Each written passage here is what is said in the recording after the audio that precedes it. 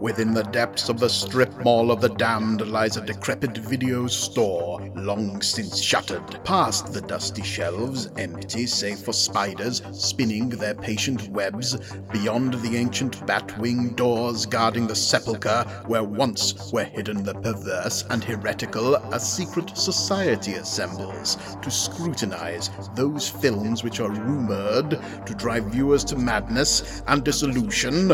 Draw closer, dear listener, let your trembling ears sup upon the eldritch knowledge of the Cinemania Society. We, the brethren of the Lens Pound, who convene to judge this offering of cinema be worthy of our esteem, or be cast down as worthless hokum. Let us don our feathers in judgment. Welcome, brethren and sisterin. I declare tonight's conclave of the Cinemania Society to be in session. All right. Please be seated. I also welcome our listeners, whom I shall now warn. We disciples of the Cinemania Society have studied the mysteries of the motion picture and meditated upon the silver screen for many years. Therefore, we have become inured to the films we scrutinize, which may contain hazards unsuitable to young and sensitive ears. As such, we advise anyone listening to do so with discretion. Guard your ears carefully, lest you develop a severe and irreversible case of cinemania. Present at our conclave tonight are Brother Zachariah, guardian of the door. You bet your buckaroo bonsai I'm here. Brother Daniel, possessor of the word. Yes. Brother Andre, voice from the outer world. Yeah. Brother Ethan, keeper of the lenses. It is through my charges that truth is refracted. I am Brother Andy, Master Illuminator.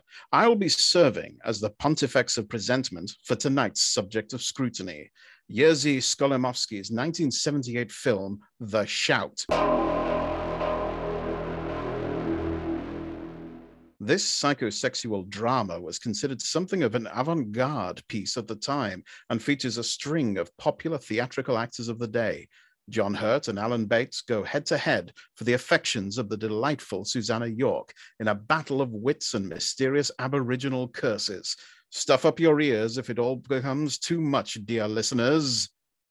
Brother Daniel will act as master castigator for this conclave. Brother, present the charges. Oh, we have quite a lot of charges for you today. This film is guilty of the use of cricket as a narrative device, expecting us to understand cricket, thinking that cricket is interesting, interrupting a perfectly good game of cricket with psychosexual drama, not actually being cricket, having John Hurt make the weirdest ASMR videos we have ever seen, Alan Bates mumbling delivery of his lines in a way that is almost incomprehensible, while covered in sadly comprehensible cow feces, expecting us to believe John Hurt could land Susanna York, use of native mysticism as a trope, having a man stumble through sand dunes in a disheveled coat at the beginning of the film and not have him say it's or and now for something completely different, although the film was shot in the UK in the 1970s and we are all aware that Monty Python was still a thing. Ending the film with a Python sketch, ripping off the ending of the persecution and assassination of Jean-Paul Marat as performed by the inmates of the Asylum of Charenton under the direction of the Marquis de Sade. Poor use of the white savior trope, making us watch John Hurt get to second base, not knowing how many crickets or wickets that second base would represent in the game of cricket, watching John Hurt age before our eyes, watching John Hurt's eyes remain 427 years old throughout the duration of the film, having us believe that a man named Alan could be a sexual predator. Way too much animal symbolism, long-winded pointless stories, universal inability to walk in a straight line, violence against sheep, making Alan Bates show off way too much 1970s body hair for the general viewer's comfort, making us look at John Broadbent in nothing but a jockstrap, criminal underuse of Tim Curry, bad wind effects, violence to carrots, bad running, and finally, being the weirdest movie about cricket that we have ever seen. Thank you, Brother Daniel. And before we dive too deeply into this swirling vortex of liquid madness, let us first cleanse ourselves in the soapy, soapy delights of commercial enterprise.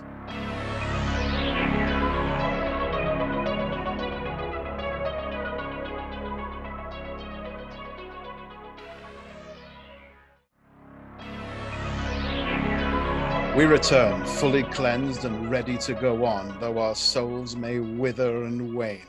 Brother Andre, I believe you have some warnings for us as well. Mm-hmm. Before proceeding into the shout, we here at the Cinemania Society would like to advise and warn you that the following content contains the following troubling subject matter. We got violence, we got psychological abuse, we got cultic abuse, we got misogyny, we got rape, we got racism, white saviorism, cultural relativism, bad representation of mental illness, and body horror. If any of these would potentially halt your enjoyment of the Cinemania Society podcast, we advise that you skip these next few episodes. Very well, brothers. It's time for us to delve in and find out exactly what we're dealing with here. For our first part of The Shout, Brother Ethan, can you tell us what it is going on? Certainly, Brother Andy. The film opens with a seemingly nonsensical series of images. We are first treated to Susanna York in a nurse's outfit pulling up in a very French car. So France's answer to the Volkswagen, the Ducheval. Literally a 2-horsepower car. She runs into a typical English country mansion to inspect the trio of bodies laid out under sheets in a dining hall. This is followed by a protracted, unstabilized long lens shot of an Australian Aborigine in an 18th century naval officer's jacket, weaving through sand dunes toward camera to produce a folding telescope. This is all under the entire film's credits. There is no end credits at the end of the picture because they roll them all right now.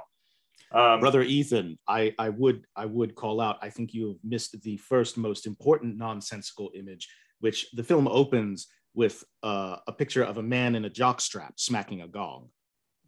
Oh, yes. Yes, that's right. Technically, that's not part of the film. That is the absolutely opening image. Part of the film, as we will discover later on with the parallel symmetry during the game.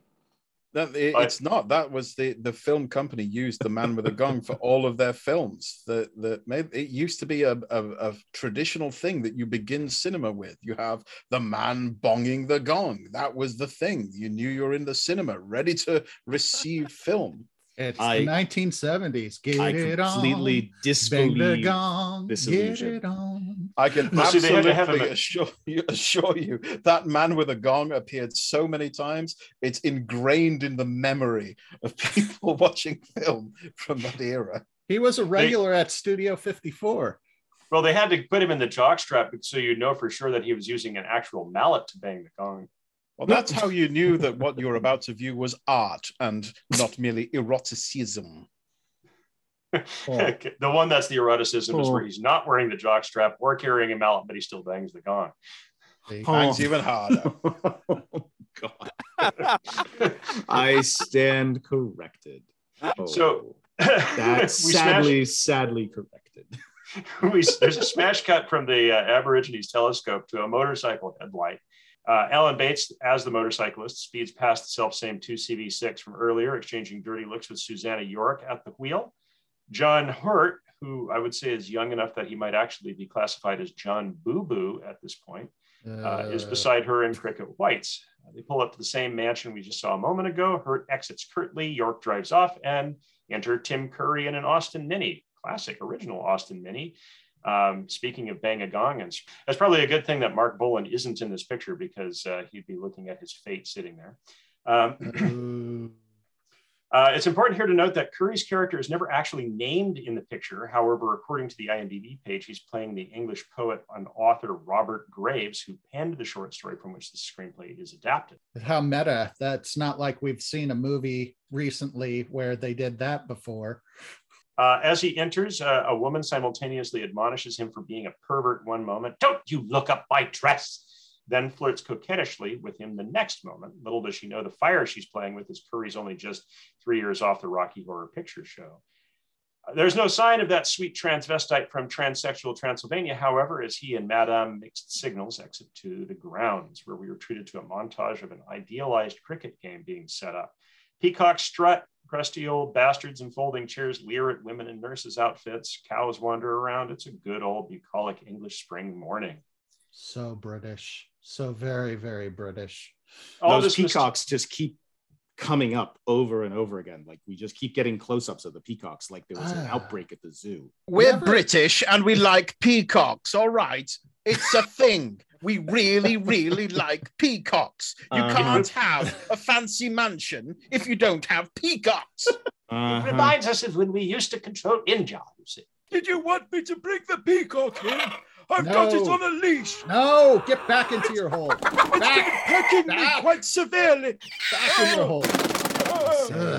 You say peacock and no one bats an eye, but you say poopcock and everyone loses their minds.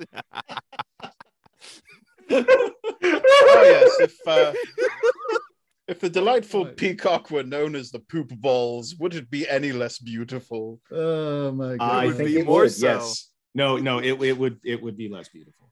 I've actually had to work around a place, a naval facility that had peacocks on its grounds for some reason, and they have the most annoying just call, and it's constant, and they do it at night, and you can understand why the Romans like to eat the frickin' tongues of these things just to shut them up. I'll have to admonish you there, Brother Zachariah. In fact, it is majestic and beautiful and awesome. Shut up. Just like the British dental system, right? Okay. If we have concluded our peacocking and navel gazing, all of this mysterious tone setting gives way to the actual story almost 8 minutes into the film's scant 86-minute runtime, when we see a group of men pushing a scoring shack across the lawn, followed by Graves, well, Tim Curry playing Graves. He's met by Sir Robert Stevens, whose presently unnamed character we shortly learn is a chief medical officer. We may now surmise that this must be some manner of institution, who disregards any professional courtesy required by his esteemed colleague, the good Dr. Frankenfurter, and instead welcomes him to score their cricket match. Frankenfurter takes no offense, however, when the chief doc informs him that his co-scorer will be one Charles Crossley, whom he describes as the most intelligent man in the place, who's also apparently well-read, well-traveled, loves motorbikes, but who is not entirely normal because he believes that his soul has been shattered into 4 pieces. All of this gives further foreshadowing to the notion that the film is set at some fancy institution. When asked what exactly constitutes normal, the chief has an idiosyncratic answer. Points out one tree that he says is normal, and points out another big majestic oak and says that one isn't normal. So who that's the fuck knows or cares? So that's what the hell they were talking about. His delivery was so British, I could not ascertain what it was. And because I watched this with a device that did not have any kind of subtitles, I was lost. Yeah, the emoting is impenetrably British. Also, I found it very interesting that it looks like they spent the most money on was the scoring shack than any of the other equipment. There's a very good reason for this, because without the incredibly impenetrable scoring system, no one would ever know when it actually ends and they can go home. Vital role. This is why they have to have 2 people do it. So this is cricket. I wanted to note that, like, throughout this entire monologue of the doctors, we get this background dialogue going on that is so badly recorded and dubbed back in. Yes. It sounds like someone mumbling directly into the mic like this, and then it is played back in the film like this, and you don't quite know what they're saying, but it's at full volume. Yes. Like it's somebody whispering in your ear rather than shouting in the background. Oh my God. It's terrible. Oh my God. Yeah. And yet still better than 2010 sound design. Oh my God. You know what? It's avant-garde and majestic, and you all love it. And shut up. How about that? Listen. Don't hold Christopher Nolan as don't hold Christopher Nolan as like the single standard for sound design for current films. All right, that guy, I don't understand what he's doing with sound. He's groundbreaking. That's what he's doing. It's I don't know if that's ground you want to be breaking there. It's shale. It's all shale. So Curry's character Graves is introduced to Alan Bates' character Charles Crossley, which means that this is whom we saw earlier as the ravening biker giving the eye to Susanna York's as yet unnamed character in the Ducheville. Crossley is quite polite with a cultured university accent. He goes into how he likes to torment the doctor by making up symbols in his dreams for the doctor to interpret. This must mean the doctor is a psychiatrist, which means the institution must be mental. Freudian symbolism is high as Crossley is handling his bone inside the shack. I should point out, he has a literal bone that he is handling. This isn't some kind of metaphor. There's a lot of bone handling in the cricket shack, right? It is a metaphor, but it is a literal bone. Yeah, but it is a literal bone, part of which has been sharpened to a point. More on this later. But he kicks it out of sight as he proceeds to build upon his reputation as an unreliable narrator, also more on this point later, by asking Graves if he can tell him a, quote, true story. This is some definition of the word true we haven't yet heard before, as he tells us that he alters the details, characters, and climax of said story in order to keep it true, and titillatingly involves people whom he claims are present at the cricket game.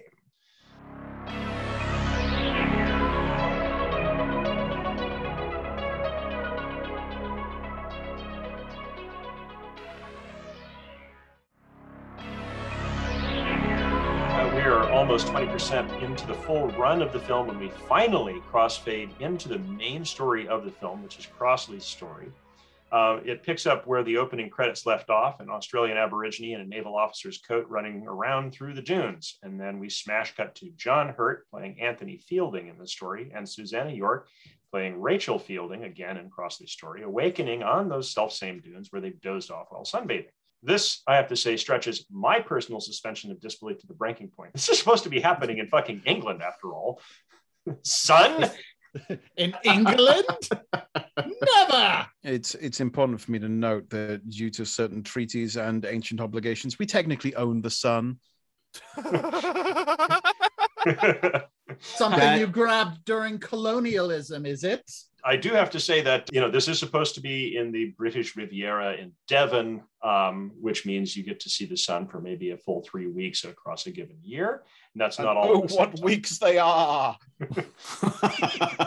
I'd completely lost. I should have noticed this, but, having moved back from Interzone to California, like this just slipped my mind entirely. Do they have a lot of sun in Interzone? No, not in Interzone. It's covered by the smog of the black. But in California, yes, they have sun and fire, lots of fire. Oh, yes. After awakening, Anthony and Rachel describe to each other a shared dream. The Aborigine we just saw meandering the dunes. They both seem very Englishly unsurprised by this. The emotion level seems to rise up to right about the collarbones, and then that's about as far as it goes. Neither of them seems to find it too odd that they shared the dream together. Rachel recovers her sandals from the dunes, only to find one is missing its buckle, as well as a broken cowbone, but a different broken cowbone from the one we'd seen earlier. Don't forget these pieces. They're important. And then she freaks out for no apparent reason and reburies the bone, as if it's like, oh, this is a sign of someone or something that I killed myself, and I better rehide it so my husband doesn't see it. Yeah, that's an odd point. Yeah, you're right. She does that. But yeah, no, if you're starting to feel a little bit like the guy in Close Encounters of the Third Kind, this means something. This is important. Don't be surprised, because that's about the feeling you should be having.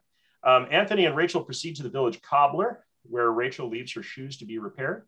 Outside, Anthony exchanges some significant looks with the cobbler's wife, played by Carol Drinkwater, who's better known as Alexander DeLarge's busty nurse in A Clockwork Orange.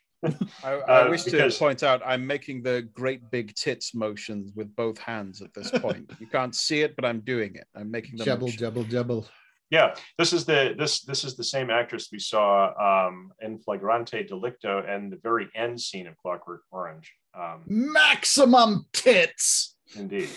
Drinkwater yeah. herself is clearly thirsty for Anthony because she makes eyes with him from the upstairs window. But Rachel doesn't seem to notice this. She comes out as Anthony basically waves off the cobbler's wife, and they turn around and almost walk into a mirror being carried across their path by a couple of workmen. An astute viewer might notice that the background reflected behind Rachel and Anthony in the mirror is of the asylum building and not the cobbler's shop. It took me actually the second watch to notice that. It was like, oh, this is clearly an art director making an art director, capital C, creative choice. I completely missed that. I knew that there was something significant going on, but I think I got distracted by my boredom with the film. That's how you know it's significant. That's how you realize, because you don't see it. There's lots of ham-handed visual symbolism throughout this whole movie. Very, very like, I am an art director making strong visual symbolism here. Like same thing with the bee. There's a bee at one point you see floating over Alan's head. So many of these choices feel like they were made after the filming of the movie. So they're so heavily inserted after the fact that they make absolutely no sense. I didn't realize which building was in the mirror, but I did see, wait, that is not the right reflection. And I had no idea what it was supposed to mean. It feels very Herzogian, early Herzogian. What is the symbolism of the bees? I never really figured that one out. The bees! Well, like a bee is buzzing around crazily in his mind. So, like this is, I think it's a subtle suggestion that we all remember that Alan Bates is bug fuck nuts. It's a little too subtle for me, I guess. Yeah. It seemed ham-handed to me as somebody who fancied himself an art director when he was in his youth. But anyhow.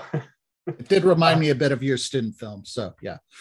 I was the cinematographer part of that. So, yes, we are long accomplices in committing cinematic crimes. The cobbler gazes after them concernedly. We cross-cut to Anthony dicking around in his music studio, engaging in some late 70s ASMR. He found objects, equipment that's top of the line for the late 70s. And while it's clear he thinks he's going to create a one-man prog rock masterpiece, it's clear he's got more Yoko Ono than Alan Parsons. Whatever he's chain smoking throughout the film, I'm going to bet it isn't tobacco. Nevertheless, the big takeaway is that he neglects his wife in favor of wanking his prog rock dreams. Okay, I completely misinterpreted what was going on with pretty much all of that, which happens throughout the goddamn movie. I thought he was a Foley artist. Oh no! We're expected to believe that John Hurt has created an entire recording studio in a little room in his Devonshire cottage, and he's producing some grand progressive opera of some kind that we never really hear much of, except for him making weird noises into microphones and messing with incredibly primitive early synthesizers.